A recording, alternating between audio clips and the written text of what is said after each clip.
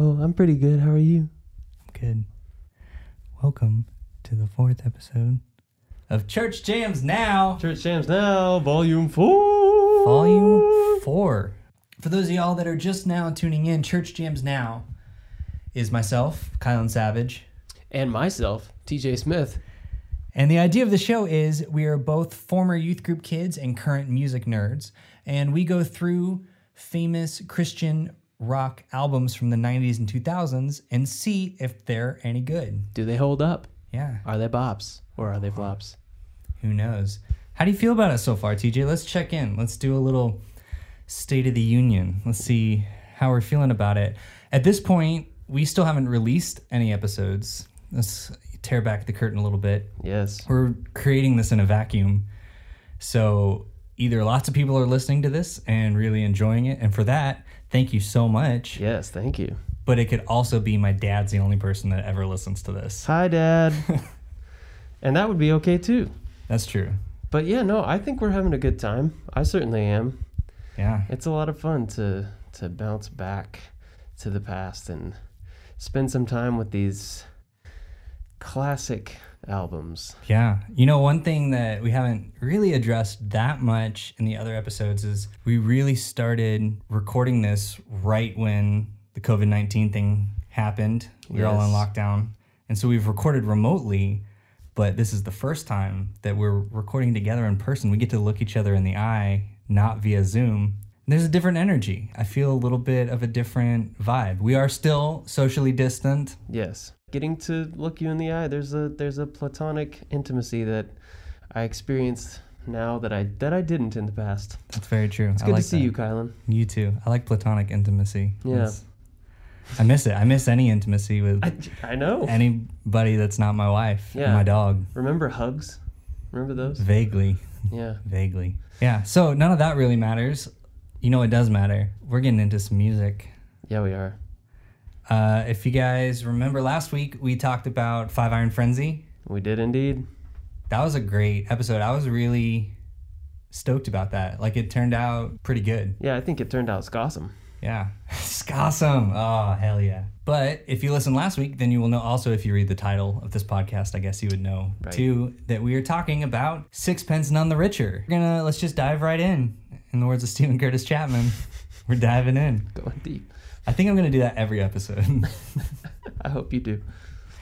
Unless we do that Stephen Curtis Chapman record, then you won't say Then I won't, yeah. Right. Yeah, I think this is going to be a pretty quick first part because I'm not super familiar with Sixpence None the Richer, besides obviously the mega hit that was Kiss Me. Right. But beyond that, I don't have much familiarity with them.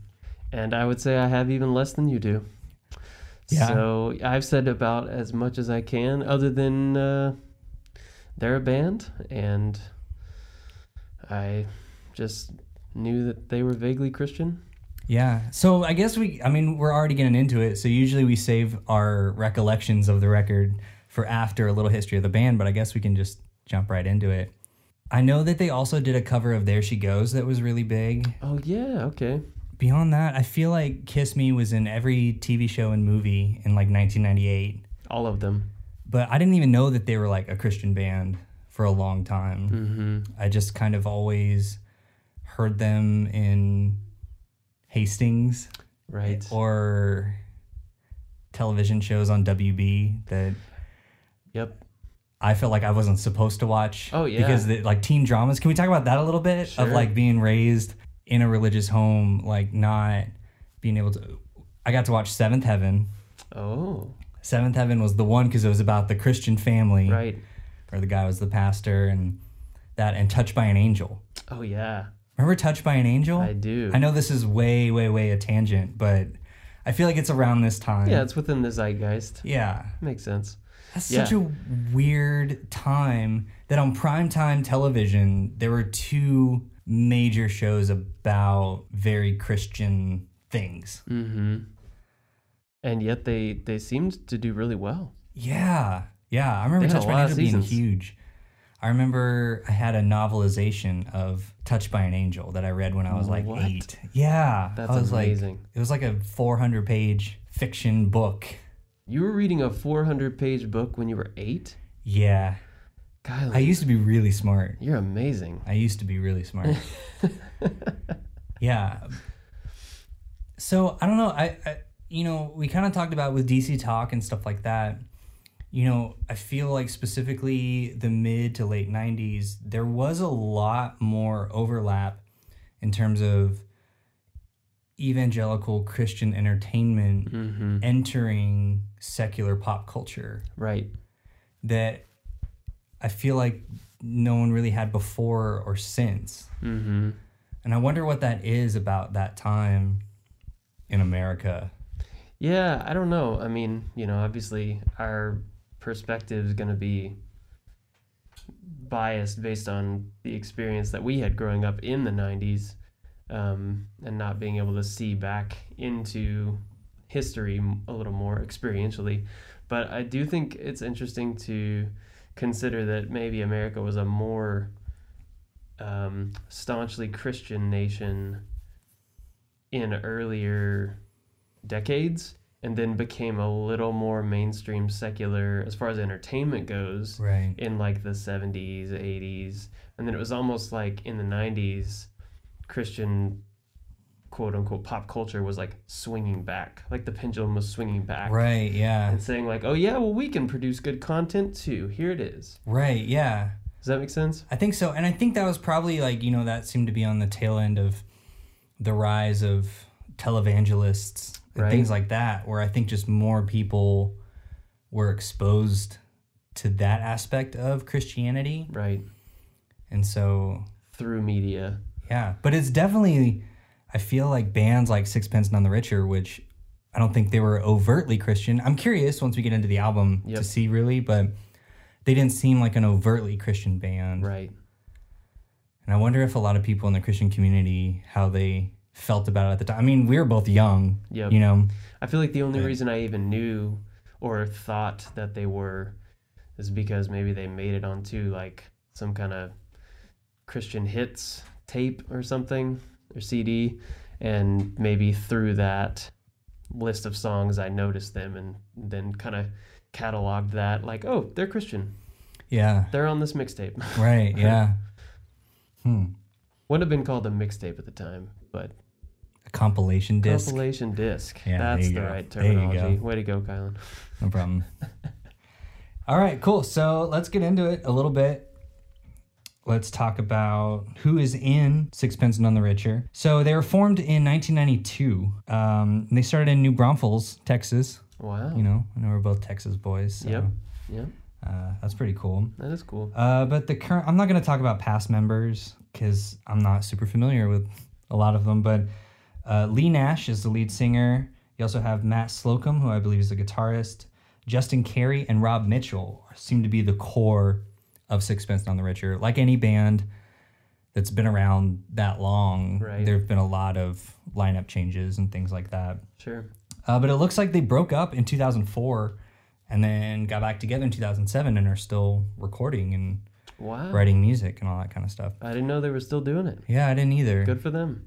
I know. I'm always curious about that. Like, I think about that specifically in terms of emo bands that I was really into in high school. Yep. And I've noticed a trend too with a lot of these Christian bands that either break up and get back together or just continue on. Mm-hmm. Whereas I feel like musically, the things that I'm interested in, I've sort of moved on. Like, it's always really surprising to me to see that these bands are still performing and recording and making albums and stuff. Because I'm always like, who are the people that are in 2019 or 2020 going to buy the new Sixpence None the Richer record? Right. I was going to say see them in concert, but, Yeah. We're not doing that these days. yeah. But that's just interesting to me. Yeah, like, no, I don't. it is. I feel like it's kids that are the age you were when you heard about them now. Yeah? You know what I mean? You think Like, so? I mean, if they find their target audience, maybe they just keep making music for that window. Yeah. Like that age group and that demographic, that cultural Yeah. dynamic, and they just stick with it. That's true. I'm just throwing that out there. But like, I feel Yeah. like if, because I knew, like when I grew up in the church, Reliant K was my jam, right? Like, Yeah. as we've mentioned, a lot of other bands. They were one of those that I loved, and then I moved into a phase of like appreciating them on a more casual basis.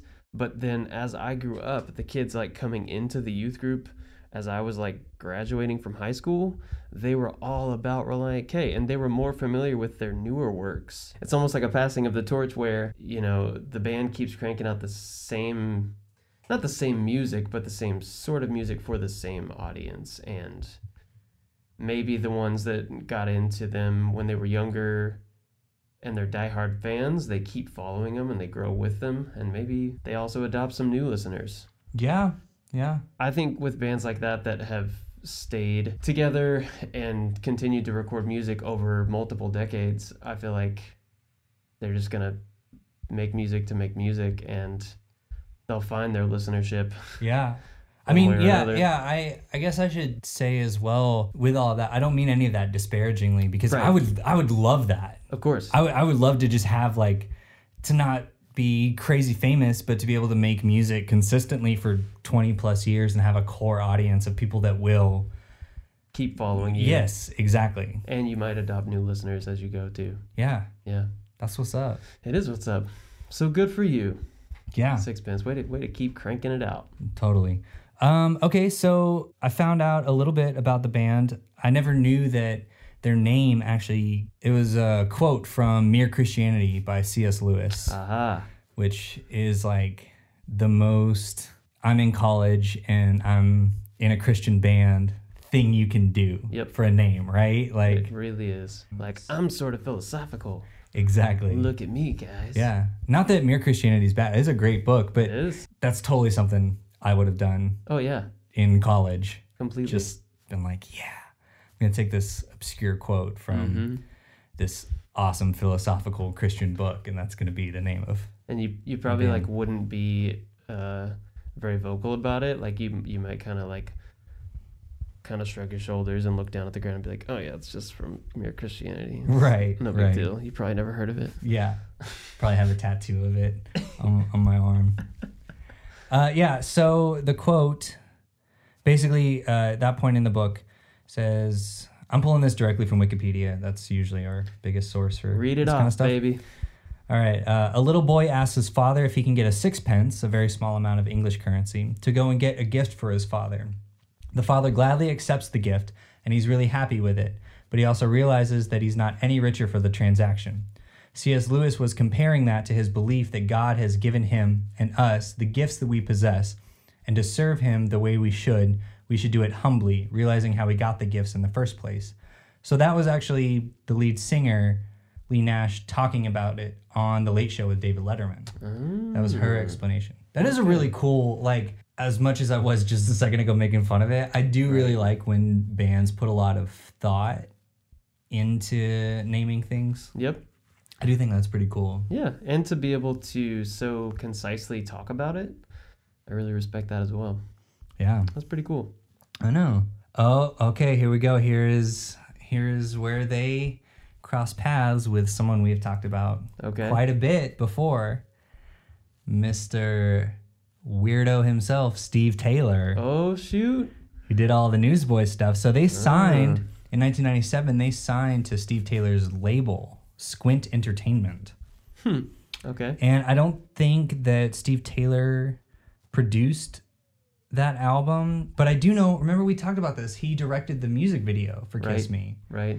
So he was kind of tied up in a lot of these alternative Christian bands in the mid-90s. Right.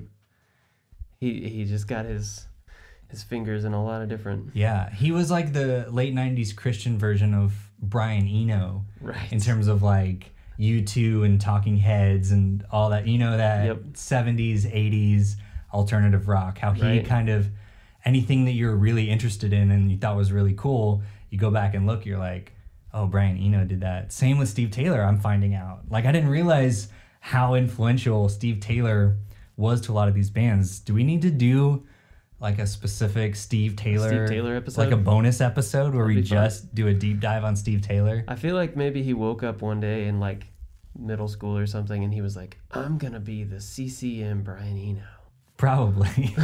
Probably. And then he did it. Yeah. That's so crazy. Yeah, that's wild. Hold on, my wife texted me. Hey, wife. She said she loves me and says hi to you, Oh. and that we should open a window. All right, yeah. So I don't know. There's not much else. Okay, so I don't think they won. They didn't win any Grammy awards, but they were nominated twice. Okay. Once for Best Pop Performance for Kiss Me, Gotcha. and for Best Rock Gospel Album, their first album in 1997. Remember, we talked about this in the very first episode, Yep. where most of the winners of the Best Rock Gospel Album were Petra and DC Talk, and then they got rid of the award in 2012.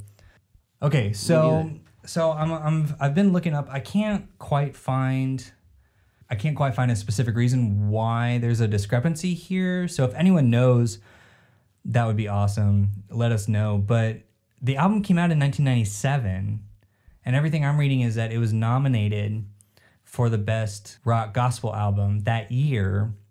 But when I'm looking through the Grammy Awards for Best Rock Gospel Album, it says that it wasn't nominated until 1999. 2 years later. Which is really strange, because Crazy. if it did come out in 1997, then it would have lost to Jesus Freak. Right. As we know. But if 1999, like this says, it lost to Ashley Cleveland's You Are There. Who? No clue. But the other nominees that year were Petra, Big Tent Revival, and Audio Adrenaline for Okay. Some Kind of Zombie. Right. Interesting. Yeah. So it looks like, they became really big in that late 90s, early 2000s. Came out with a couple albums. Then in 2004, they broke up. And in 2007, they decided to get back together. They did a Christmas album. Every Christian band has to do a Christmas album. You got to do a Christmas pretty much album. almost any artist has to Christmas do album. a Christmas album at some point. You got to do it. The last thing it says on their Wikipedia page, on November 12th, 2016, the band performed at Love Love Rock Festival in Taiwan. Okay. So, I bet that was quite an experience. yeah, I wish I knew more about this band. But I think that's kind of why we picked it too, Yep. We're not, the first three, or the first two, we were both pretty familiar with. Mm-hmm. Third one I was less so. Mm-hmm. So now we're kind of evening the playing field, where Sure are. neither of us really has any expectations. Like, what do you think this album's going to be like? Based solely on what you know right now of Sixpence None the Richer. I think it's going to be a pretty, middle of the road, pleasant listening experience. Yeah. Just kind of like a chill, soft rock. I'm imagining very, second wave coffee shop, Yep. late 90s Starbucks, Oh, yeah. with soft lighting, maybe beanbag chairs. Sure. You know what I mean? Just I do. that kind of A lot of coffee weird house feel. pastel colors that don't really work together, Right. but they're there. Yeah. That's kind of what I'm feeling too. Yeah. I wonder if there's going to be any standout hits besides Kiss Me. I'm always curious about that. When bands that are ostensibly one-hit wonders, when you do a deep dive into the rest of their catalog, even specifically other songs that are on the same record, Right. I've found that, either you find other songs that are way, way, way better than that giant single, Mm-hmm. or you find the rest of the record is pretty weak and all it does is just kind of hold up that one The single. big single. Yep. So, I don't know. I don't know how it's gonna...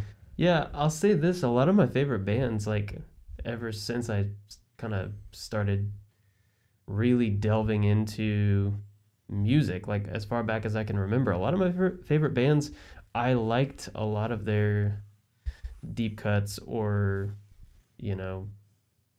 final tracks or whatever a lot more than their singles. In fact, I'd get real tired of the singles. Right, yeah. And just didn't really see what was so special about them. But I loved that band because of track 6, Yeah, exactly. or whatever. So, yeah, I'm really curious to see how this album holds up with that. It'll be interesting. Yeah, I think so. Well, do we have anything else you want to talk about? Like I said, we said right up top, this I think will be kind of quick little first part. We are at 25 minutes. I just kind of wonder whether you think this album's going to be a flop or a bop, Kylan. Oh, yeah. What do you think? Man, we don't really have a middle option. Nope. We don't. Maybe we should. No, I think we got to keep it. We got to keep it flop or bop. Fair enough. I think. What? Oh God. So DC Talk, I thought was gonna be a bop. It was a flop. Take Me to Your Leader, that was gonna be a bop. It was a bop. It was, What did I say about Five Iron Frenzy? I don't recall. I think it ended up being a flop, For you, yeah. but I don't remember what I predicted it was gonna be. Mm-hmm. So you know what? I'm just switching up. I think it's gonna be a flop. I think Kiss Me is really gonna stand out, but everything else I think could have been done by any other Paula Cole or Tracy Chapman or something. Yep. I don't think there's gonna be anything really super interesting to me. Right. And I just hate. I want every album to be a bop, and I always feel really bad. Of course. And I don't mean that with any disrespect to Sixpence None the Richer. I just Right. don't know if it's gonna really hold. I mean, it really was like their first album too, Right. and I think with a lot of bands' first albums, there is a sort of rawness to them. You know, there's sort of an emotional quality of. There is an excitement of. We've been working on these songs for a long time. Right. Usually the first album is better than the second album because you Right. have a lot more time to think about it, but you're also inexperienced when it comes to being in a studio. But then this one song became massive. Right. So I wonder if the rest of the album is just going to sit under the cloud of that one massive song. I don't know. I think I'm going to go with flop. What do you think? Yeah, I think I like what you're saying, and it's true that, yeah, the Freshman album is like, there's a raw, vulnerable quality to it. And I've always, that has always endeared me to a lot of first albums. And there have been a lot that didn't really land for me for that exact same reason. So I'm curious, especially kind of going back, listening retroactively to this, having never heard these songs, I wonder if I'll be a little more graceful. Right. So I am going to say that I think it's going to be a slight bop. I'm Bop- going to put it in the bop category. Bop adjacent. Bop adjacent. That's good, yeah. Yeah, so we'll see. Okay. I'm excited. All right. Well, we're going to take a little break and we're going to listen to this album and we will be right back with our analysis on Church Jams Now. Stay tuned. Hey, jammers. TJ here with a quick reminder about our Patreon. You know, if you like what we do, you're digging the podcast and you want to dig a little deeper, you can support us on Patreon. There's all kinds of different tiers that we have available, starting as low as $2 a month. You can get early episodes, and then other tiers include bonus content and something that we're really excited about called the Cover of the Month Club. So if that's something you'd be interested in, you can find and support us on patreon.com or through the Patreon app just by searching Church Jams Now. All right, thanks. All right. Welcome back to Church Jams Now. We just spent a beautiful hour sitting down by the river with my Bluetooth speaker, listening to Sixpence None the Richer. It was lovely. It was lovely. A nice sunny day. It was. I don't know. It felt very peaceful. It did. It's definitely better than listening to this while doing the dishes in my house. Yeah, I hate doing the dishes at your house, Kyler. Why do you make me do that? I can't think of anything clever. I'm too hot. I take off my sweater. All right. So should we get right into it? Let's do it, man. We did talk about doing something fun for this back half. If this album were a person. Oh, yes. Okay, so this is a segment we're going to do occasionally, probably specifically on episodes we think might run a little short. If this album were a person, famous or otherwise, who do you think this album would be? And why? Yeah. All right, well, you got an answer? I 'Cause I don't gotta think about it. But I thought we could maybe do it halfway through. Okay. There's 13 tracks on this album. So maybe around track 6. Perfect. If you guys have listened to 4 episodes thus far, hopefully you get a little bit of a sense of our personality. Yes. So maybe guess who you think we're going to say. Good luck. Good luck. Because I don't even know what I'm going to say yet. No clue. Let's get right into it. We Yeah. start with track 1, We Have Forgotten.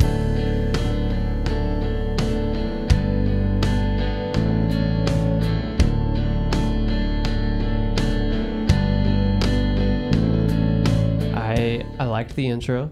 I did too. I wrote it as a very 90s intro. Yes. And I liked the verse. I said the bass seems blurry. It does. I was not impressed with the bass on this track. No. There was not that sweet, sweet bass I was hoping for. Like both the playing and the production. Yeah, Like it the felt sound was felt very like a guitar player that was taking over bass. They did the root notes, they were very adequate, but they weren't adding a lot to the production. Right. Also, the verses on this one make me think of like a down-tempo Regina Spektor song. Okay, that's interesting. I wrote Mazzy Star. Oh, yeah. It felt very Mazzy Star. That what is the big Mazzy Star song? Fade Into You. Yep. Fade Into You. Yeah. Yeah, it felt very much along those lines. Right. Little did I know that would be a precursor for how I felt about a lot of this record. Okay. All right. But yeah, I love the guitar on this too. One thing about this whole record, the guitar tone is phenomenal.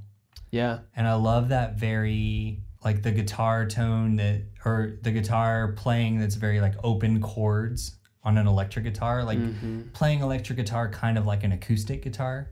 Oh, yeah. That feels very of the time. Yep. But I really enjoyed it. That's kind of the only way I know how to play electric guitar. Yeah. I mean, me too. I started out as a... Resonate with that. Yep. I know power chords and how to play like an acoustic guitar. I said the guitar solo before that second verse made me think of like Smashing Pumpkins. Yeah. But that was also a lot of this stuff too. Once again, yeah, it's just very much of its time. Right. The one thing about this song, I kept waiting for it to get bigger. I like kept waiting for a drop, Right. like something big to happen, and it never did. Yep. It got really jammy, but nothing really happened. This was kind of the thing we talked about the second half of a lot of the Newsboys songs, Right. like where they just kind of kept going and nothing. It did never evolve. Yeah. Really? Yeah. So it got kind of boring after a while. On a similar note, I wrote that like I liked the verse. I thought it was really interesting, both like the progression, kind of the dynamic of it, the lyrical feel, and then the chorus. Like it just didn't do it for me. Yeah. I didn't like the progression. The melody wasn't interesting. Yeah. I just kind of got bored. And then when she went back to the verse again, I was like, okay, Yeah. I'm back into this. You know? Exactly. Something I did find interesting about this too, like when she started doing harmonies on top of her main vocal, I could definitely tell how much of an influence this was on Isley in particular. Yes. For all I was the emo trying to put fans. my finger on what band I knew growing Yes. up that this reminded me of, and that's it. Yeah, Thank vocally, a lot of the harmonies and stuff, it felt very, very, very much early Isley. That's cool. I'm Yeah. so glad that you were able to put your finger on it like that. 'Cause Yeah. I would not have placed it, and that's it. That's it. Well, Exactly. The way I wrote it too, I just literally wrote, "Okay, Isley." Oh yeah, the first line, "Dreams inconsistent angel things," also feels very 90s. Yeah. Like it feels very flowery, but doesn't really mean Say anything. anything. Yep. Yep. That's And 90s. spoiler alert, that I felt that way about a lot of the record.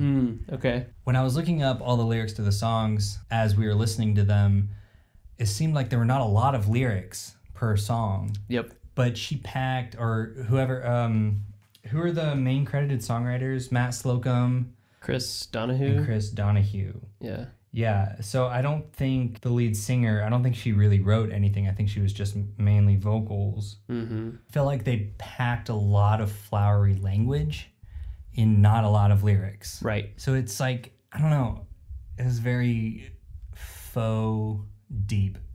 Yeah. A lot of it felt very like college coffee house vibe. Right. This whole album felt like I was watching a set at a local coffee shop in the late 90s. Drinking your vanilla caramel Vanilla caramel. cappuccino latte. Cappuccino latte. Polite clapping after every song. Yeah, that's really all I got for the first song.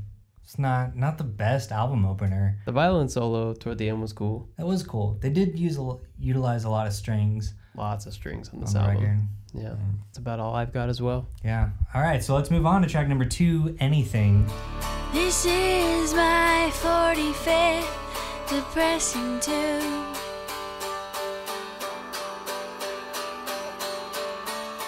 It looking for money as they clean my artistic woe.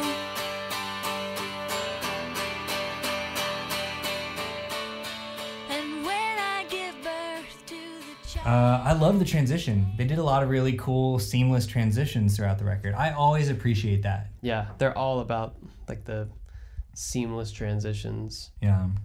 That's to their credit on this whole album, I would say. Mm-hmm. They chose which songs to transition well and the order Yeah. of the songs, and then they chose which songs not to do transitions on very well. In Right. addition, because that's important. You could really wear out that trope, like Yes. every definitely, song- if every song transitioned.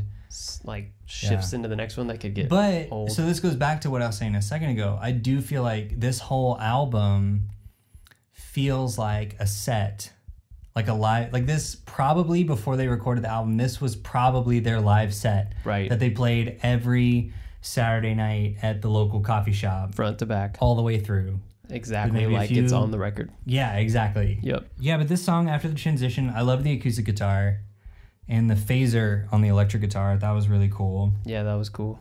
I think it was the first lyric, maybe, or one of the first lyrics.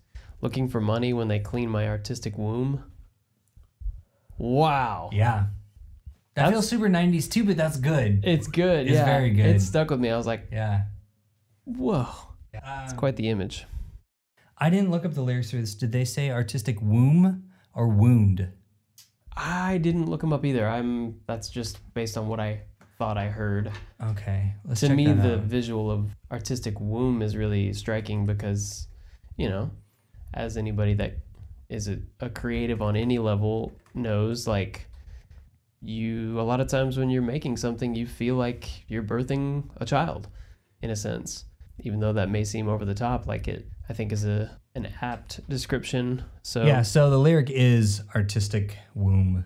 okay, good. You're right. Oh yeah, this song references the burning bush. Yeah, I liked That's that the line first, too. and I think one of the only biblical references on the record. We'll see. Okay, all right. Did you pick up on some that I didn't catch? Maybe. I saw there's a couple more that I wrote down, but this was like the most pronounced. Definitely the guess. first like overt one. Yeah. The burning bush type sign, but anything would be fine. It was pretty fun. Yeah. Fun little lyric. I thought this felt like the perfect soundtrack song. Mm-hmm. This felt very like I could see this on a WB show or Oh a yeah, 90s romantic comedy or something. right. I did want the drums and bass to kick in a little sooner Yes. on this one. Yeah. I felt like it got a little stale with just the guitar and the vocal towards But- the beginning. Towards the end though, when they went into that weird jam, what the heck is going on with that snare drum? Yeah, man, it went from like 4/4 to 6/8. So I feel like the rest of the song was in 4/4, and then it went to 6/8, and the snare was on 5. Yeah, can So you it's like- you want to play that a little bit? Like 1, clap that 2, out. 3, 4, 5, 6. 1, 2, 3, 4, 5, 6. Yeah, which is not typical for a 6/8 progression. Very weird feel. Yeah. Which I think was the first moment for me that really like landed them in the jam band Yes. spot in my brain Yes. One for thing the rest of this album. I did not realize is how much of a jam band they are. Really, really jammy. Super jammy. To their credit and not. Yeah. Well, There are moments where it works. I'll talk about that a little bit more on a later song. But again, it's like you're using that coffee shop Yes. description. It's like they just went ham on a lot of this stuff. Yeah, definitely. All right, you got anything else for anything? I was trying to figure out whether the woodwinds and strings were real or whether they were synthesizer parts. Yeah, I wonder what you think about that. Yeah, I couldn't figure that out. I think it's a combination. Could be. Well, because also think about like the sampling technology in 1997 was not quite what it is today. But I doubt that they had the budget for like a full or a semi-full orchestra Right. for everything. I think they were pretty strategic. Like from a production standpoint, that is like they probably did a really good job of saving money and keeping on budget by mixing some of those things. Like some of the strings, like some of the lines that just felt like one note stretched out felt like Mellotron strings. Right. And then I think they probably brought in just a couple of live elements to sort of mask the synthesized elements. Yeah. Yeah, I think that's really smart. It is. I like I liked the staccato strings that were kind of at the end of the last chorus. Mm-hmm. That was really nice. And those felt real, at least. Yeah. Whether they were or not, I Yeah. don't know. But I did say, too, that there were points in this song that got really busy. And they were like, it was like distractingly busy. Yeah. There were just a lot of strings, woodwinds, drums, bass, multiple guitars, and her vocals. Not to say that can't work, but Right. like there Yeah, were a lot it of did moments in feel- the song that it was a little cacophony Yep. as opposed to intentional. That's all I got for that one. Sweet. All right, so song number 3, The Waiting Room. Though.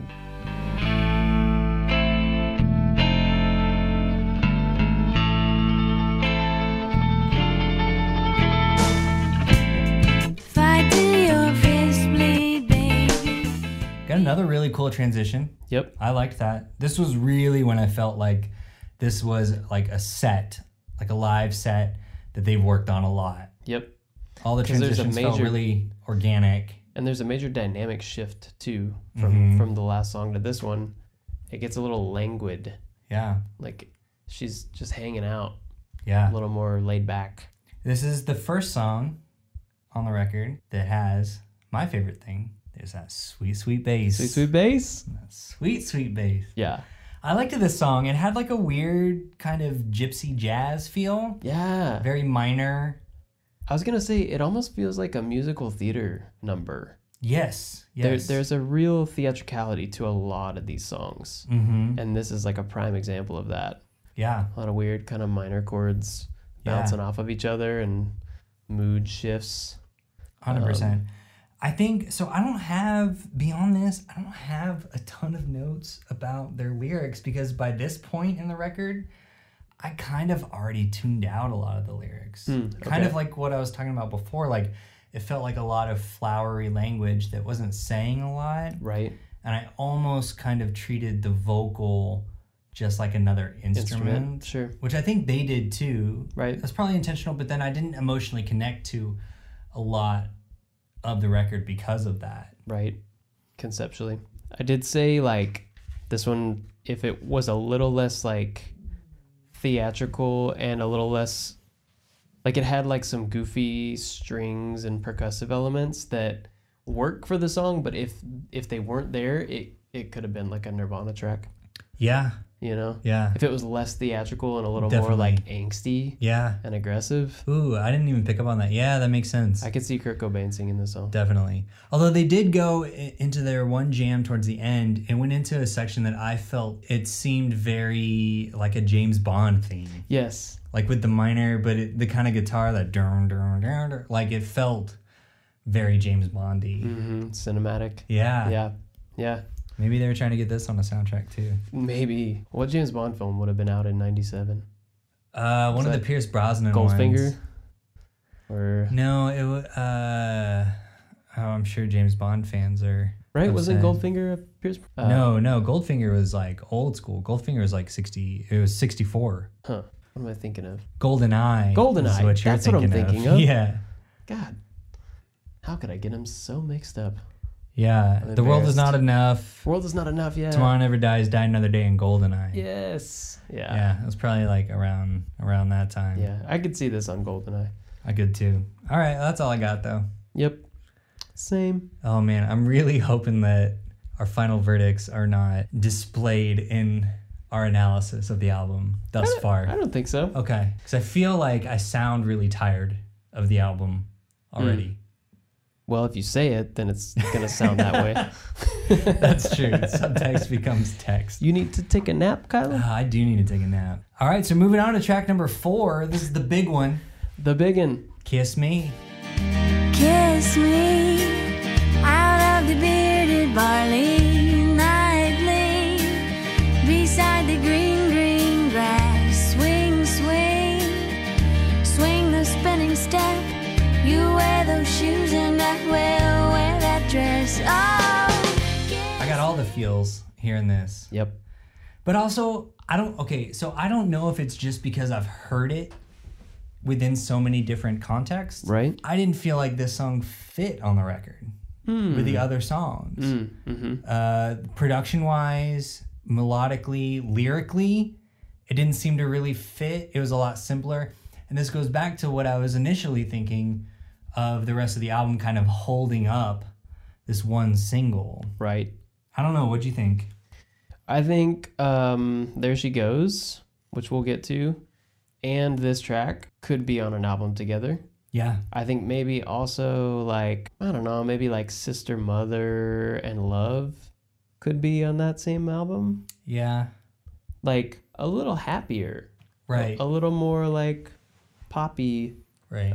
just in general. But yeah, a lot of these other songs don't seem to match that. But I think it goes back to being a band recording their first album. Exactly. Like I said, they probably have worked on all these songs for years. Yep.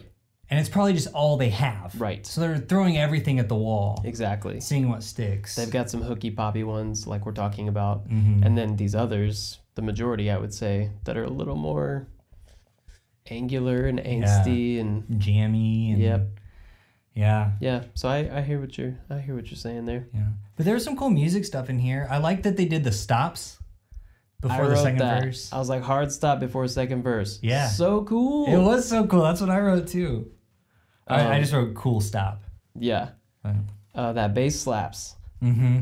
Good bass work on this one. Really good bass work. It starts to feel really like, once again, that is very much of the time. Right. But it feels really chunky. And I Yeah. like that. I like that. It really holds down that low end. Right. It's a pronounced rhythm section. Yeah. Which keeps the ear interested. Mm-hmm. Kind of keeps you in the song Yeah. a little more. I gotta know though, Kylan, what the hell is bearded barley I'm guessing it's barley that has that a can beard. grow a beard? No, I feel like, I don't know. I have a sense of like bearded barley is maybe like the barley plant before you reap it. Oh, like reaping the barley is like shaving. Yeah, like it's like fuzzy. I Okay. think it's fuzzy. I'm gonna look it up. Sure. I just, for those that don't know, the line is "Kiss me out of the bearded barley," and for some reason I've never really analyzed that lyric until now, and I'm just massively confused by it. Like, Okay, well you're not the only one. There's lots of, when I Google bearded barley, everything that shows up is question mark, question mark, question mark. Kiss me out of the bearded barley, question mark. What the heck is bearded barley? Kiss me, bearded barley? So I'm glad I'm not alone. yeah, it's not.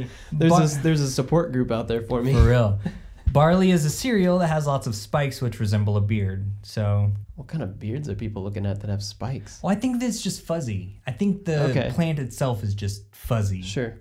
So, and bearded barley sounds flowery. And Right.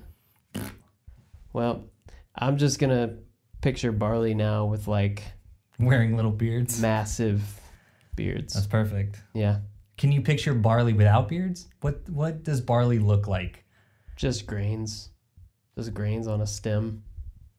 So like wheat? Sure. But does it look like oats? No. What do oats look like in the wild? What do bearded oats look like in the wild? This is freaking me out. Do they have like mutton chops? Well, this reminds me of, okay, have you ever seen what a cashew plant looks like? No, I'm allergic to nuts. Well, So okay, I don't- but you I can. don't really care you're about Not, you're not allergic cashews. to Googling. I don't know. I haven't Plants. tried. I Okay. might have a reaction if I try to Google cashews. No, I'm gonna Google it right now. I'm gonna show you. No, it is crazy. Like, okay, just tell me. So, even though you're allergic to most nuts or all nuts, I don't know. All. Okay, so even though you're allergic to nuts, what do you imagine like nuts, different nuts growing? Because you've seen like in Texas, there's like pecan trees, Sure. or walnut trees. Walnuts, almonds, yeah. So what can you just tell me? So we're going off on this tangent because I don't have anything else about this song. What do you think a cashew looks like before it's like in a trail mix bowl? It's like a sort of like Cheeto shape, and it's like green.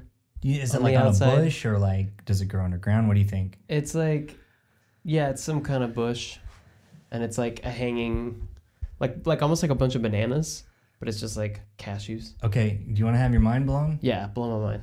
Look at that. Whoa, this is the worst radio ever because the listeners can't see. They'll look it up. Oh, okay. Look it up. We'll provide a link in the show notes. That's crazy. Okay, Isn't that so crazy? I'm just gonna describe Yes, to please. everybody. It looks like pears or like pomegranates or something with weird little Almost like bell peppers or something. yeah, or bell peppers with like little poops coming off Yeah, of the and bottom. the poops, that's the cashew nut. That's the cashew. That's the part you pick off and eat. Well, I'm super glad I'm allergic to nuts now because Yeah. that's weird. I don't want That's to eat gross. that, That's really gross. and I don't have to because I'm allergic to it. Hashtag ban cashews. Cashew poop. Well, So I like the melodica in this song. melodica is great. Super fun Can line. you explain a melodica for people that might not know? A melodica is like a fusion between a really silly woodwind and a tiny piano. So you like play the keys while you blow air into this little plastic tube, and it makes kind of sound. It's amazing. It's the goofiest instrument that people will be really impressed with if you tell them you put it on a record. Yeah. But it's really fun. Very fun. I love But it. I don't think they use it anywhere else on the record. Nope. Once again, it's another thing that makes the song feel out of place. Yeah. But in a good way. I mean, it works for the song. Yeah. It's a It tasteful does. inclusion of the melodica. You got anything else for this song? I have to give him props for the lyric, lift your open hand, strike up the band, make the fireflies dance, silver moon sparkling. It's so good. It was very good. It is really good. Again, flowery. Very flowery. I think this time it says something. yeah. There's a visual there. Yeah, definitely. I can see like the person coming up to Yeah. propose a dance. Yeah. Was and this the song scene. featured? Was this ever featured in a TV show or movie that has a scene with people on a dock? Maybe this is Dawson's Creek. Maybe this is what I'm Gotta thinking. Because be. every time I hear this song, I think of two people kissing around a lot of boats. Hmm. For some reason, that is, yeah. Okay, so I'm not I can- alone. no, in I can that. see it. Okay, that may be the Dawson's Creek thing I'm thinking of. Either that or we're both having like a shared delusion. Which is possible. Yeah. Either way, we like the idea of this song being paired with Boat a kissing. romantic dock scene. Yeah. Hashtag boat kissing. Hashtag cashew poops. All right, moving on to track number 5, Cashews, Cashews, Cashews. Cashews. Now, track number 5 is Easy to Ignore, which is how I felt about this song. Ooh. Sick burn. Throwing some shade.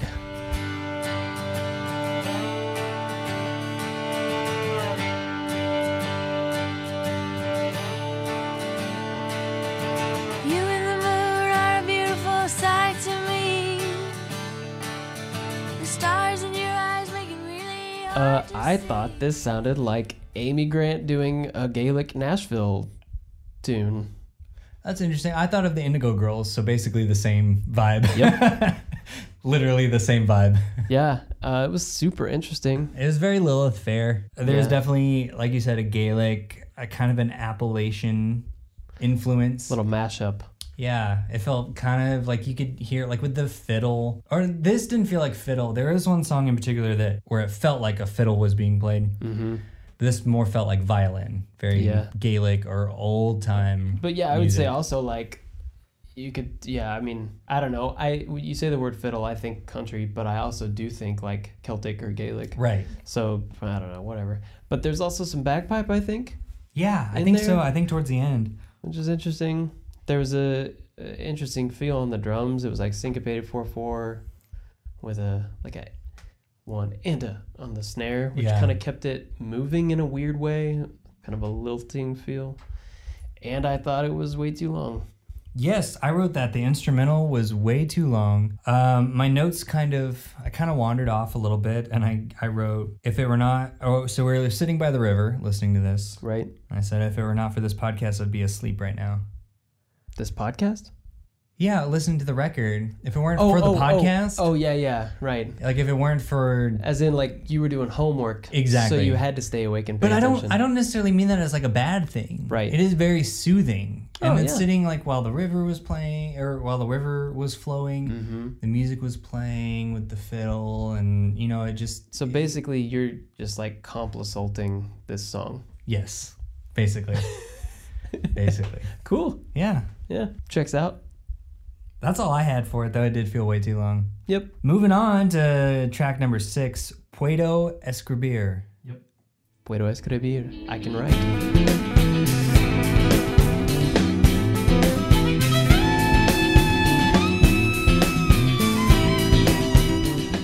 So I didn't realize until doing some research while we were listening to this that I guess most of the lyrics are based on a Pablo Neruda poem, Okay. which I guess makes sense. But this goes back again to the band name and the vibe. It Right. feels very much like a college thing to do. Right. When you're in college, you're like, oh, I love Pablo. You're discovering all these things like Steinbeck and Hemingway and Nietzsche and Pablo Neruda. Deciding that they are everything to you. Correct. They're your identity. So then as a band from New Braunfels, Texas that lives in Nashville, you decide to write a song entirely in Spanish, even though it is not your native language, Sure. and it doesn't really work for me. No, it's super weird. You know, there's a side of me that can appreciate it from an artistic perspective of just like bringing a different sort of feel, a different perspective into the conversation of the album. Right. But it also does feel kind of like, look at me, I'm intellectual. Exactly. Well, then a big problem for me with the song too is I really think a big part of it was that she's not a native Spanish speaker.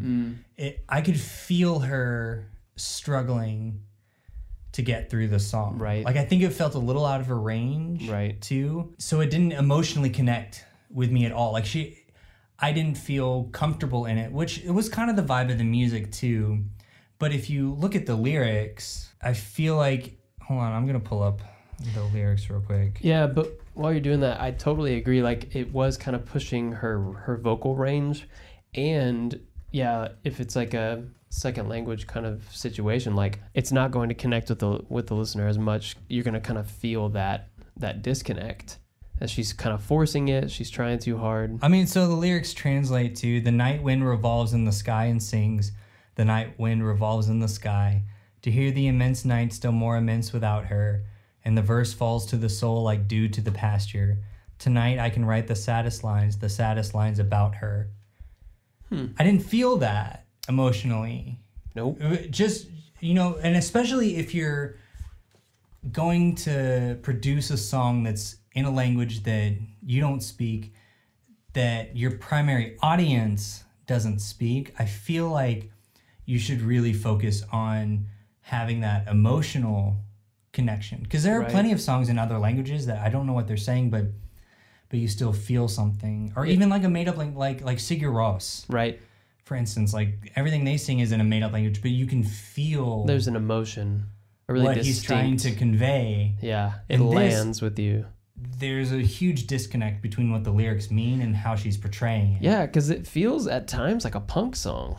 Yeah. And so for that flowery language, like the dew, the wind, like that sounds like something that should be a really like mellow kind It'd of be really cool if it was like just peaceful acoustic. song. Yeah, and this Like did a lullaby, basically. Right, and this did not have that feel at all. I don't know how I feel about it, but there's a really interesting rhythmic element. It does, I think I've got this right, it does 2 bars of 6/8 to 1 bar of 2/4 in part of it, and then it goes to like a 2/4 punk beat. Yeah. In part of Yeah. it. So it's like 1 2 3 4 5 6 1 2 3 4 5 6 1 and 2 and 1 2 3 4 5 6, Yeah. which is just very strange. It's cool. It has a nice, I mean, it has a rhythmic identity that separates Yeah. it from a lot of other, kind of bland 4/4 Right. songs, which I appreciate. Well, it felt very jammy between the bass and the drums. Right. It felt like they were really locked in together on that. Right. Which I wrote too. It felt like, if we're going back to the analogy of like this is a live set at a coffee house, this is the song where the bass and the drums jam for 3 minutes before the song starts. Right. As the lead singer goes and gets her free cappuccino latte. Iced hazelnut. Yeah. Right. To like take a break. And the drummer and the bassist are just like frenzied out. And they're so stoked. They're and having no one a else blast. No one else cares. Yeah. The one guy in the back that came to see the bassist is like, oh, nice chops. Yeah. Everybody else is like, what are we doing? Yeah. I know this feels very specific, but I've been there. That's Oh, yeah. I was that guy that showed up to see the bassist. and you were the drummer. And I was the drummer. And I was the drummer. Somehow. We've just It's a weird song, guys. It is a Listen weird to song. it. I don't Please love go it. listen to it. Just because it'll stick in your mind. That's true. All for, right. For you got better or for anything worse. else? No, I don't think so. All right. We're just blasting through this. We are. But it's time now for our segment, if this album were a person. So listeners, while we kind of wax philosophical over here, you might think about what you think. Who is this album to you? If it were to be a person. If it were to be a person, I guess famous or otherwise. Yeah. Kind of the prompt in my mind is a celebrity of some kind. Right. But maybe to you, listener, this album is your Uncle Jack. That's true. I don't know. What do you think? Have you landed on anybody? Yeah, I've got a couple ideas, but I'm not settled on anything quite yet. Okay. I'm trying to think through it. Can you think of, I can't think of the person I'm thinking of. Mm-hmm. Oprah adjacent. Right. Because there's all this flowery language, pseudo-spiritual. Mm-hmm. People love it, but not as exciting as Oprah. Like a Sure. sleepy Oprah. That's my answer. Sleepy Oprah. Sleepy Oprah Hashtag Sleepy Oprah. is who I think this album is. What about you? Oh, that's amazing. Why is she sleepy again? Well, just this, if you're thinking of the context of this whole record, Sure. it feels very sleepy. Okay. Her vocals feel very sleepy. All the flowery language. I wanted to take a nap while listening to it. Right. And Oprah sometimes gets excited, like, and you get a car, and you get a car, and here we are. But... So what's Sleepy Oprah? How would she do it? Guess you get a car. And you get a car. You sort of kind of get a car. And we all just love each other. Amen. Good job. Thanks. I've Yeah. been working on my Sleepy Oprah impression for a while. Yeah, keep working on it. It's going. I don't really think it going sounds like places. Sleepy Oprah. I've just been trying to work on that impression for months. Right. This character that makes no sense. I love it. I'm a Thanks. big fan. Thanks. What about you? So, I think I've got it. I really feel good about this, and I'm surprised because this album's so strange. This album is Judy Funny of the classic 90s cartoon Okay. Doug. Yeah. And here's why. She means well. She really does. She has the best of intentions. She cares about her little brother. The little brother, in our case, is like the listener. Right.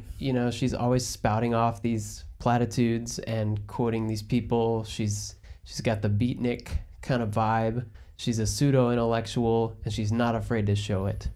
Yeah. So okay. in all the ways that we're talking about, That's good. this like Mere Christianity is the band name, and the flowery poem, the different lyrics. Unintentionally, the album is Judy Funny. I like that. That's Yeah. really good.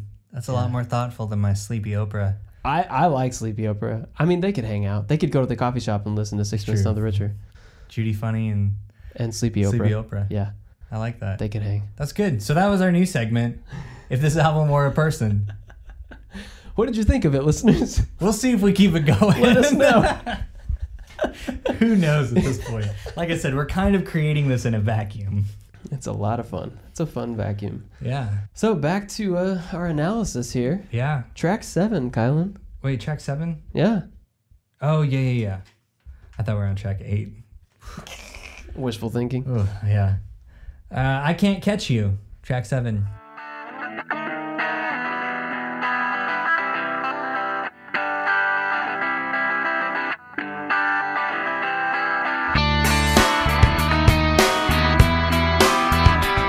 So that intro, we had to listen back. I made you play it back a couple times Yes.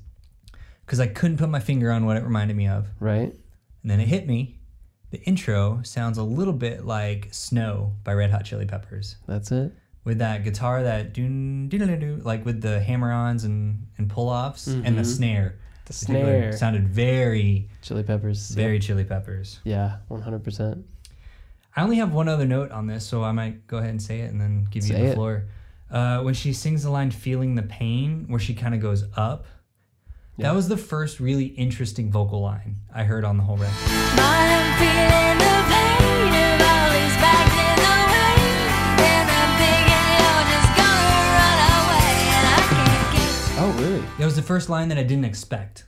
Okay. Yeah, and so Cool. that kind of kept me hooked throughout. But I kept wanting more of that, and they were really sparse with it. A lot of it was really boring, but every now and then they would do that. She would sing that line and she would go up, and it really kept me interested throughout.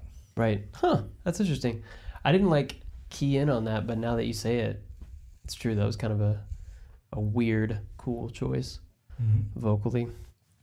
All I said on this one was, is this a Hilary Duff movie? Oh. She's on the back of a Vespa with a sexy Grecian god flying down the cobblestone streets of a Mediterranean villa. I love the Lizzie McGuire movie. That's how this song made me feel. Yeah. Which is probably the vibe they were going for. Yeah. They're probably like, oh, well, Kiss Me will be on this soundtrack, and this song will be on this soundtrack. Yeah. I know, it all felt very soundtracky. Which, if that's what they're going Yeah. for, like, good for them. I know. Because there's So- money there. That's true. So, I think that goes back to the album as a whole. I didn't really emotionally connect with any of it. Right. It all did feel commercial. It felt like it was all very intentionally trying to get on Yeah. soundtracks Right. and compilation CDs. Yeah, it's that pseudo-intellectual Judy Funny again. Yeah, exactly. Like, kind of trying to put on this persona, but not really landing with Right. maybe the real deal demographic. Yeah. But the thing is, too, honestly, through listening to this record, it does make me want to listen to a lot of their other albums, because this was their first one. Right. And it does feel very much like a college band. Right. Like a college town, college band that's figuring a lot of stuff out. And I'm curious to see now. 2 or 3 albums down the road. To see, I don't think it was intentional for them that this one song or the 2 songs on this record became so big. Yeah. More of a happy accident. Yeah, I am curious to see how they evolved and changed as a band, and how, if that language in the lyrics kind of changed, if the musicality kind of changed, and maybe they did evolve into a much better band than is shown here. Maybe so. So let's do track number 8, "The Lines of My Earth." The lines or lives, sorry. Lines. Okay, You had it right. sweet. I It's couldn't a read my notes. weird line. The Lines of My Earth.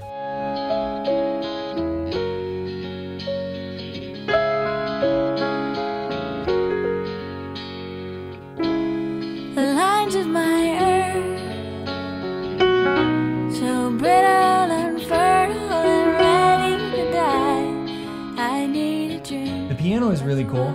It's the first real piano that I heard. That's true. Going off of your coffee shop analogy, to me, this is where the band is transported from the coffee shop into a smoky jazz bar.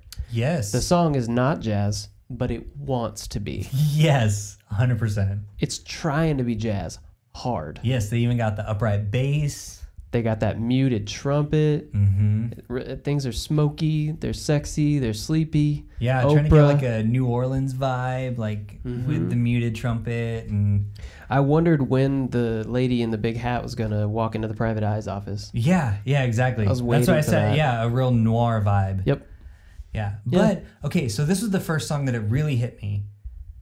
But if you listen to the whole record, one musical thing, we're going to go off into some music nerddom. Let's do real it. quick. One thing that I noticed that they heavily rely on throughout this record, and once I noticed it, it's one of those things, when you're watching a TV show and then the person you're watching it with will be like, hey, do you ever notice that this one actor blinks way too much? And then it bugs you. All you can cannot- see. Yes. Yeah.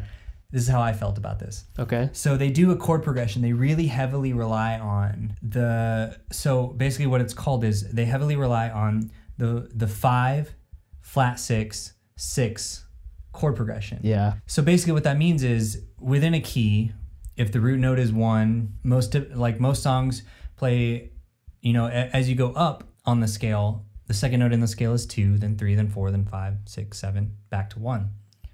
Most pop songs utilize the 1, the 4, the 5, and the 6. But there's this trick where when you play the 5, and then you play the half note between the 5 and the 6. So it sounds like this. Okay, I thought it was easier to just play it rather than explain it. But they utilize that in almost every song. Right. And then it started to really bug me the rest of the record. That's all you can hear. That's all I could think of. Yeah. I noticed that ascending line too. Yeah, it starts to wear on you. You're like, okay, I can see how it works for this song or this song. Right. But when it starts cropping up a lot more, it's like, come on, guys. Yeah. Mix it up a think of little something- bit. And this goes back to like they're trying to be jazz. But the only other thing I wrote about this song is how are they so jammy yet so musically uninteresting? Yeah. You're putting words to a feeling that I had while listening to this album. It was like, Because I don't love jam bands. right. But But there are times where as a musician, especially live, you love watching a jam band if they're good. exactly. There, as a music nerd, I can appreciate a lot of the musicality in jam bands, even if I don't necessarily love it. Right. And this just felt so boring, which goes back to the soundtrack thing. Right. Like, it would be perfect if it was playing under some dialogue of unrequited love, like maybe a fight after the boat kiss. Right. Walking inconsolably down the lane, it starts to rain. Yeah, That's where this song hits. exactly. With some voiceover or something that's kind of masking. Yeah, Right. It just feels really boring. I agree. I will say though, this song to me was interesting because it seems to be about writer's block or wanting to uphold some artistic ideals versus being a sellout or going corporate, which makes me think about the Newsboys. Yeah. It makes me think about most of the albums that we've reviewed so far have had a little tangent about being a sellout or Right. Yeah, maybe it was a cultural thing around that time I of kinda like think so. like being a sellout was like the worst thing possible, but also everyone desperately wanted to be a sellout. right, and the conflict there. Right. Whereas of. today, I think in terms of music, like, I was reading an article a couple of weeks ago that was about how branding agencies have sort of become the new record labels. Right. And how there's not this stigma, how it was specifically about Tegan and Sarah and some major ad agency and how they got commissioned to write a song Right. for an ad campaign.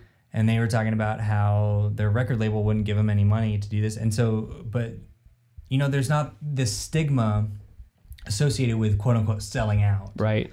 But I think that was a huge preoccupation with a lot of bands around this time. Yeah, and it's interesting because it's like she can't decide, kind of referring to the lyrics here as she Right. sings them. She says, "The lines of my earth so brittle, unfertile, and ready to die. I need a drink, but the well has run dry." And that's like almost like a writer's block kind of thing, or like I've lost my creative muse or something, and we in the habit of saying the same things all over again for the money we shall make. This is the last song that I write till you tell me otherwise, and it's because I just don't feel it. That's a bummer. Yeah, Like, that is bleak. that is a bummer. For like, as a creative person Right. listening to that, I'm like, man, I feel that. I've been Yeah. there, and it sucks. But also, like, there's an interesting component to this for them because they stand to make some money. Right, yeah. They stand to have some success, and so there's this kind of idealistic artistic But that vision. kind of goes back once again to like the idea of the college band. Like, it feels a little naive. Right, completely. It's like this is your first record and you're already talking about how your creativity is unfertile and the well is dry. Right. It feels a little disingenuous. Right. It feels like an intellectual exercise, Yep. a philosophical exercise, more than a true feeling. Real life. Yeah, Yeah. right. Whereas like Five Iron Frenzy was like talking about how the tour van smelled so bad. Yeah, exactly. But they were superheroes, Yeah, like yeah. it's just interesting. But I do think this is like part of the 90s music world is selling out, quote unquote, selling out a bad thing? Right. Or like, do we just lean into it? Yeah. Is there a way to do that? And there's a tension there, I think, for a lot of bands. Yeah, definitely. So just wanted to bring that up because I thought it was an interesting thing to throw right in the middle of an album. Yeah. No, yeah, I agree. That was a good point too. But yeah, that's all I got about that one. Cool. All right, let's move on to track number 9, Sister Mother. My life is played. My mistakes, broken love, slaps in the face. But I'm trying to care, to dare to embrace your face. Hug him like a brother, kiss her like a sister. First thing I wrote, cool. They rhymed mother and brother. Yeah, I said family words. Neat. So I guess neither of us are really a big fan of this song. I will say Cards on though, the table. you mentioned like a while back, whichever song it was that had the overt biblical reference. I think a lot of this is from some Psalms or Proverbs or something. Yeah, I think so. Because it's like, or maybe some New Testament stuff, because some of it seems kind of like brotherly love, like a kind of Jesus thing, Right. but then also like maybe romantic question I know. mark. I really hope the line "Kiss her like a sister" is not sung to the same person as "Kiss me." Yes, or even if you'll be her brother, she'll kiss you like a sister. It's like, okay, I hope that's how. Yeah. I hope that's all. Yeah, I think you're right. I think it was probably a lot of biblical stuff that maybe went over our heads. Right. I love the guitar tone. Yeah, good guitar. It was tone. beautiful. And it like lyrically, it does kind of land back on the kind of overly intellectual Right. spot of like, what are you saying? Yeah. I don't It's understand. like that faux deep philosophy 101. Do you even know what Yeah. you're saying? But yeah, that's all I got. Me too. All right, let's move on to track number 10. I won't stay long. Sky is darkening. I can feel it in the air. My heart is sinking. I know winter's on its way. Besides the obvious "Kiss Me," this might be my favorite song on the record. Really? I think so. Dude, you and I are What? finding our areas of disparity. I hated this one. Really? I thought I wrote filler track, hate her vox, cool strings, question mark. Okay, So that's defend funny. it. Okay, so I thought the whole song felt super off kilter. No, it does. It feels like the bass doesn't know what the drums are doing, doesn't know what the guitars are doing, doesn't know what the vocals are doing. Right. But I think that's intentional. Okay. And I like it. Her voice, she's really struggling to hit those notes. Yep. But it works in the context of all the other instruments. It's not a breakneck speed. It's one of the faster songs on the record. Right. Which I will say I did appreciate because so much of the album is so sleepy. Right. I kind of liked That they injected some energy. exactly At this point I in kinda the liked, album. Like I felt nervous listening through this song. And you like that? But I did Interesting. I don't typically, but I think in the context of this record, Right. I think I needed something like that. Sure. I needed something musically interesting. That makes Because so sense. much of the rest of the record, we were talking about this before we got back on mic. I was trying to find a way to say this without sounding douchey. I don't feel like they contributed much to the musical conversation. I felt like this album could have also, the exact same album could have been produced by the Indigo Girls or Paula Cole or Tracy Chapman Right. or a myriad of other artists. There was nothing that they brought to it in the way that, as much as I disliked Jesus Freak, I still felt like parts of it were an artistic statement that had impact Right. and that meant impact. Yeah. There was a unique quality to some of it.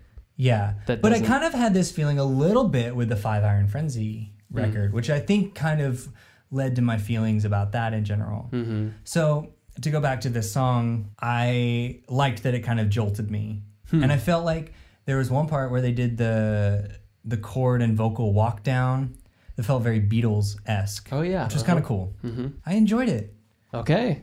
I get Well, good. why you wouldn't.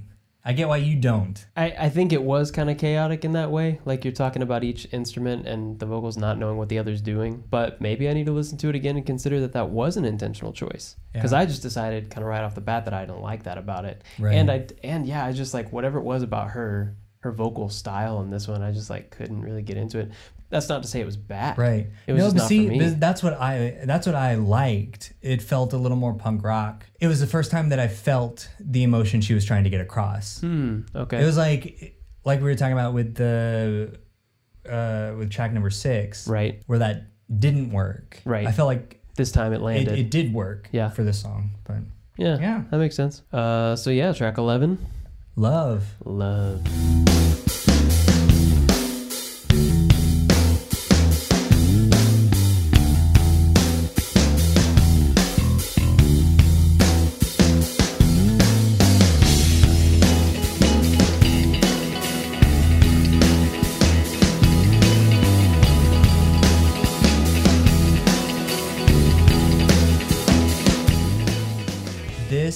is another contender for me Yeah, for one of the best songs on Yep. the record. I agree. I like that they finally gave the bassist some room in the beginning. Yeah. It's very jammy with just the drums and bass. Mm-hmm. And the bass is real big in the mix right there. Yep. With the guitar coming in with sort of the edge style dotted eighths. I literally delay. wrote, did they get the Edge to play this guitar? Yeah. Okay. Well, that's the funny thing is later on, I know we were talking, I was like, why do I love this song so much? And I was like, oh, it's because it's a U2 song. It's a U2 song. It straight up is a U2 song. Yeah. From all the way from like the kind of like driving bass and drums with kind of a sparse feel to Yeah. the guitar tone and the guitar playing to the like massive sound that the song gets once it expands. Right. The strings come in. It's huge. It Yeah. sounds like a stadium rocker. I know. It totally is a U2 song. Like It's like I- War era or like Octane Baby, like you said. Yeah. Very much U2. But I thought too, at the beginning, that sort of intro felt really long. And going back to my analogy of if this was a set, Uh-huh. like coffee house, this is the part where the lead singer introduces the rest of the band. Oh She's yeah. like, and just rocking that rhythm section, killing it on the skins. You know, we got the bass player too, and then the bass like does a little thing, and everyone kind of politely claps. And over here we got Matt Slocum. And then the barista goes, woo! And everyone else is just kind of politely clapping.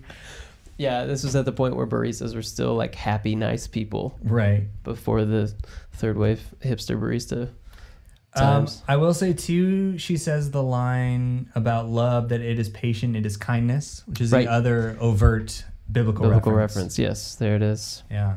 Also, the strings that build huge, like I talked about, kind of halfway through. So obviously, there are a lot of bands that do this to kind of grow a song when you think that it's gotten as big as it's going to get. Then all of a sudden, there's a huge kind of ascending string line. Right. Obviously, there's a lot of bands that do that, but to me, it seemed like a lot of Arcade Fire songs that I've heard Yeah. in a good way, like Right. just expansive, like intentional compositional choice, Right. which makes me want to see this song live. Yeah. This felt like the least coffee shop.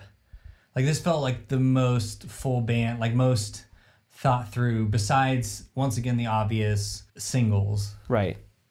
But a lot of intentional musicianship. I Agreed? would have loved to hear more stuff like this You would have loved to. on the record. Yeah. Agreed. But I And think maybe it's that's because, where that's the direction they were heading in. Like you talked about Maybe. wondering, you know, a few albums down the road, like maybe they do some more of this. Yeah. But Which is also, it may be I'm just a big U2 fan. Sure. You talking U2 to me? Get out of here. All right. Track number 12, Moving On. I loved the phaser on the vocal. So what was the name of this song? Moving On. Yeah, I know we're moving on, but what song are we talking about? Who's on first? No, why is on third? Cashies, Cashies, Cashies. Sleepy Oprah and more. Track 12, Sleepy Oprah. Moving On. It has got into my head, permeates the path I tread, but I dread I'm moving on, and a new and happy song I can sing. I love the phaser. See, we're goofier when we're in person. I like doing it in person. Me too. Because on It's so Zoom, there's fun. so the disconnect, and I'm just trying to like, And the timing, the jokes don't land. I know. I don't know if they land now either, but They do for me. that's all that matters. So listen, I like the phaser on the vocal. Yes, and the guitar. Yeah, it's really cool.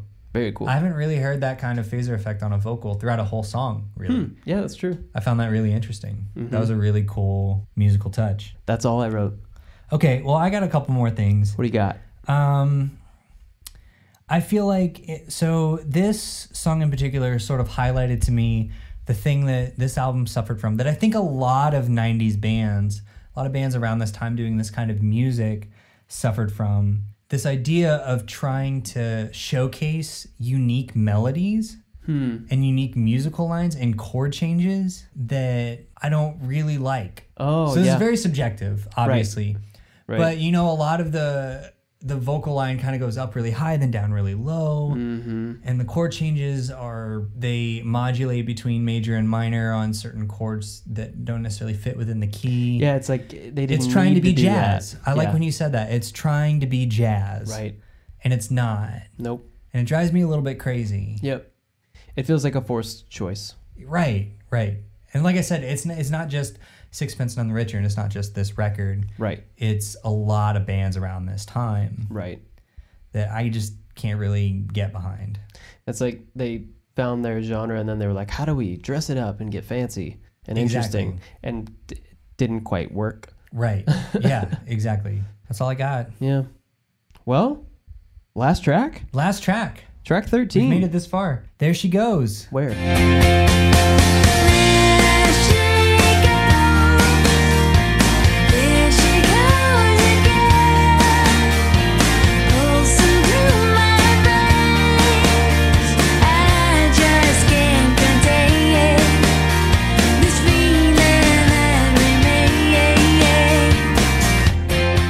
Classic 90s acoustic guitar intro. Yes. Oh, we should mention though that this is a cover of The Laws, or I think it's just The Laws. Okay. Like la, la la. LA. Yeah. Yeah. This is Interesting. really funny though. I took a screenshot because when I Googled There She Goes, the first thing that pops up, people also ask, what movie is the song There She Goes? Who wrote the song There She Goes? And what happened to Sixpence None the Richer? Oh my God. Let us just publicly apologize Yeah. for the Googling. What happened to them is that they're featured on the 4th episode of Church Jams Now. Yeah. Congrats. Congrats. Yeah. Go team. Yeah, I love very, very 90s acoustic intro. But Yeah. this also feels so different from the rest of the album. Yeah, like I said, it works with Kiss Me Yeah. and Maybe Love and Yeah. a couple of other like happier, poppier tracks, but most of them don't fit with this style Yeah. at all. I did like that they did another music nerd thing. On the second chorus, notes that should have been major, they did the minor inversion, which was really cool. It kind of kept it interesting because there's not a lot of lyrics. Melodically, it doesn't change a whole lot. Right. So doing those little changes kind of kept you interested. It's also like a brisk song, like what, 2:44 or something like that. Yeah, It's pretty it was quick. one of the shorter ones, which makes sense that it became a radio hit, you know. Right. There's also a lot of very like focused, specific stops, rolls, and fills on the drums, Yeah. and like I thought like tasteful bass lines as well. Mm-hmm. The bass was real chunky again too, holding down that low end, Yeah, which I enjoyed. which again kind of keeps the ear intrigued, yeah. keeps the listener kind of bopping along. Yeah, very fun. It was. So we did it. We went through the whole self-titled Sixpence None the Richer record. We sure did. I think, TJ, you have a very important question. I do. Does Oprah use any sleep aids to get so sleepy? NyQuil, baby. NyQuil, baby. You get a NyQuil. You get a NyQuil. Official sponsor of Church Jams Now. You get an Ambien. No, they're not. Good night, Gail. Good night. Ooh, Oprah. Good job. That was my Judy Funny, everybody. Did you figure it out? So follow us, support us on Patreon if you want to hear our spin-off show, Judy Funny and Sleepy Oprah, our terrible improv show. Kylan, is Sixpence None the Richer's self-titled album a flop or a bop? Man, I know that I initially said that this was going to be a flop for me. Yeah, you did. And I hated saying it. I know. I hate it every time. I saw the pain in your eyes. And I tried really hard throughout this whole record. Mm-hmm. I feel like I really came in with an open mind, an open heart. Yeah, good for you. But I came away Sixpence None the Richer. Oh. I think this was a flop, man. Like I said, it goes back to essentially they didn't add anything. Mm-hmm. This could have been any band. Mm-hmm. Get rid of Kiss Me and There She Goes. I would not give a shit about this record. I would not go through any. I don't think there's any time where I would go through now, even on like a road trip or anything. I wouldn't sit down and listen to this record in its entirety. Yep. I would put Kiss Me and There She Goes on like a Throwback Thursday playlist. Sure. Or a Sound of the 90s compilation disc. Right. Or a Die Hard Dawson's Creek compilation. Yeah. Yeah. Yeah, I don't know, man. There were some cool moments. I think the big thing for me, though, too, is, you know, we've kind of talked about this before. Like, you are typically a little more focused on lyrics. Like we listen to music a little bit differently. Mm-hmm. And I'm very much a vibe person. Right. And the vibe just made me sleepy. Mm-hmm. And I just didn't connect with it. Yeah. It sounded like great background music. It just didn't do it for me, man. Yeah. That bums me out. Yeah. But that's kind of the case. What about you? I think I'm none the richer Yeah. for listening to this album. I think it's a flop. Yeah. A lot of the same stuff you've said. A lot of it just kind of is bland and kind of washes out of my brain as soon as I've heard it. Yeah, like it was hard this time because usually when we've done the show separately as well, I know we've kind of had our headphones and listened to the songs a little bit as we're talking about them. And this time I was kind of struggling to Recall the songs. Yeah. Yep. And They just that's kinda a bad went sign. in one ear and out the other. Yeah. When that's happening, when you can't even place it, Right. that's a bad sign. As soon as we finished listening to the record and we went to go walk around, we both had There She Goes stuck in our head. She goes.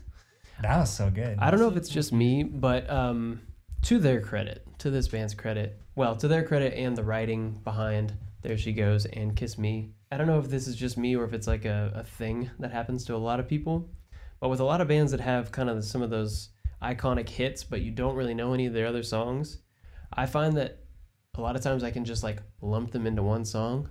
So Right. Kiss me, and there she goes. Yeah, well, that's what, yeah. So kiss me. Yeah. Just a loop, man. And Yeah. like, it's catchy, it's good. Yeah. And maybe like those were the two good ideas. Well, okay, so I wondered too, so to go back, so I did look up the liner notes of this record. Right? One of the weird things is they had like 6 different engineers on the record, and everyone else that's not in the main band is just listed as musician. Okay. But Steve Taylor Oh, our does boy have Steve. he Mr. Nasty himself. I'm calling him Mr. Nasty now. Sure. He did have a producing credit, so I'm wondering if he only maybe worked on those kinds of songs because he knows his Yeah. pop music, man. True. I could see some Steve fingerprints on these songs. Yeah. Some of the bigger ones. Could But be. who knows? Well, I think that's all we got, man. Yeah. So join us next week. Follow us on Twitter, Facebook, Instagram. We'll link to those in the show notes. Yes.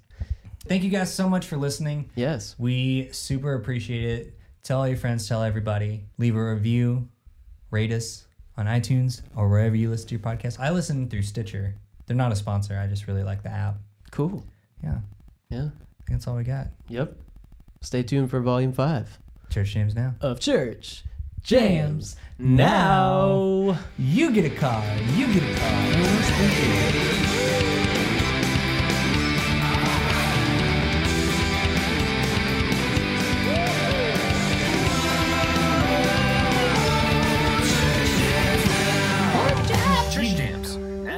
Dad. It's like Grandma. I know.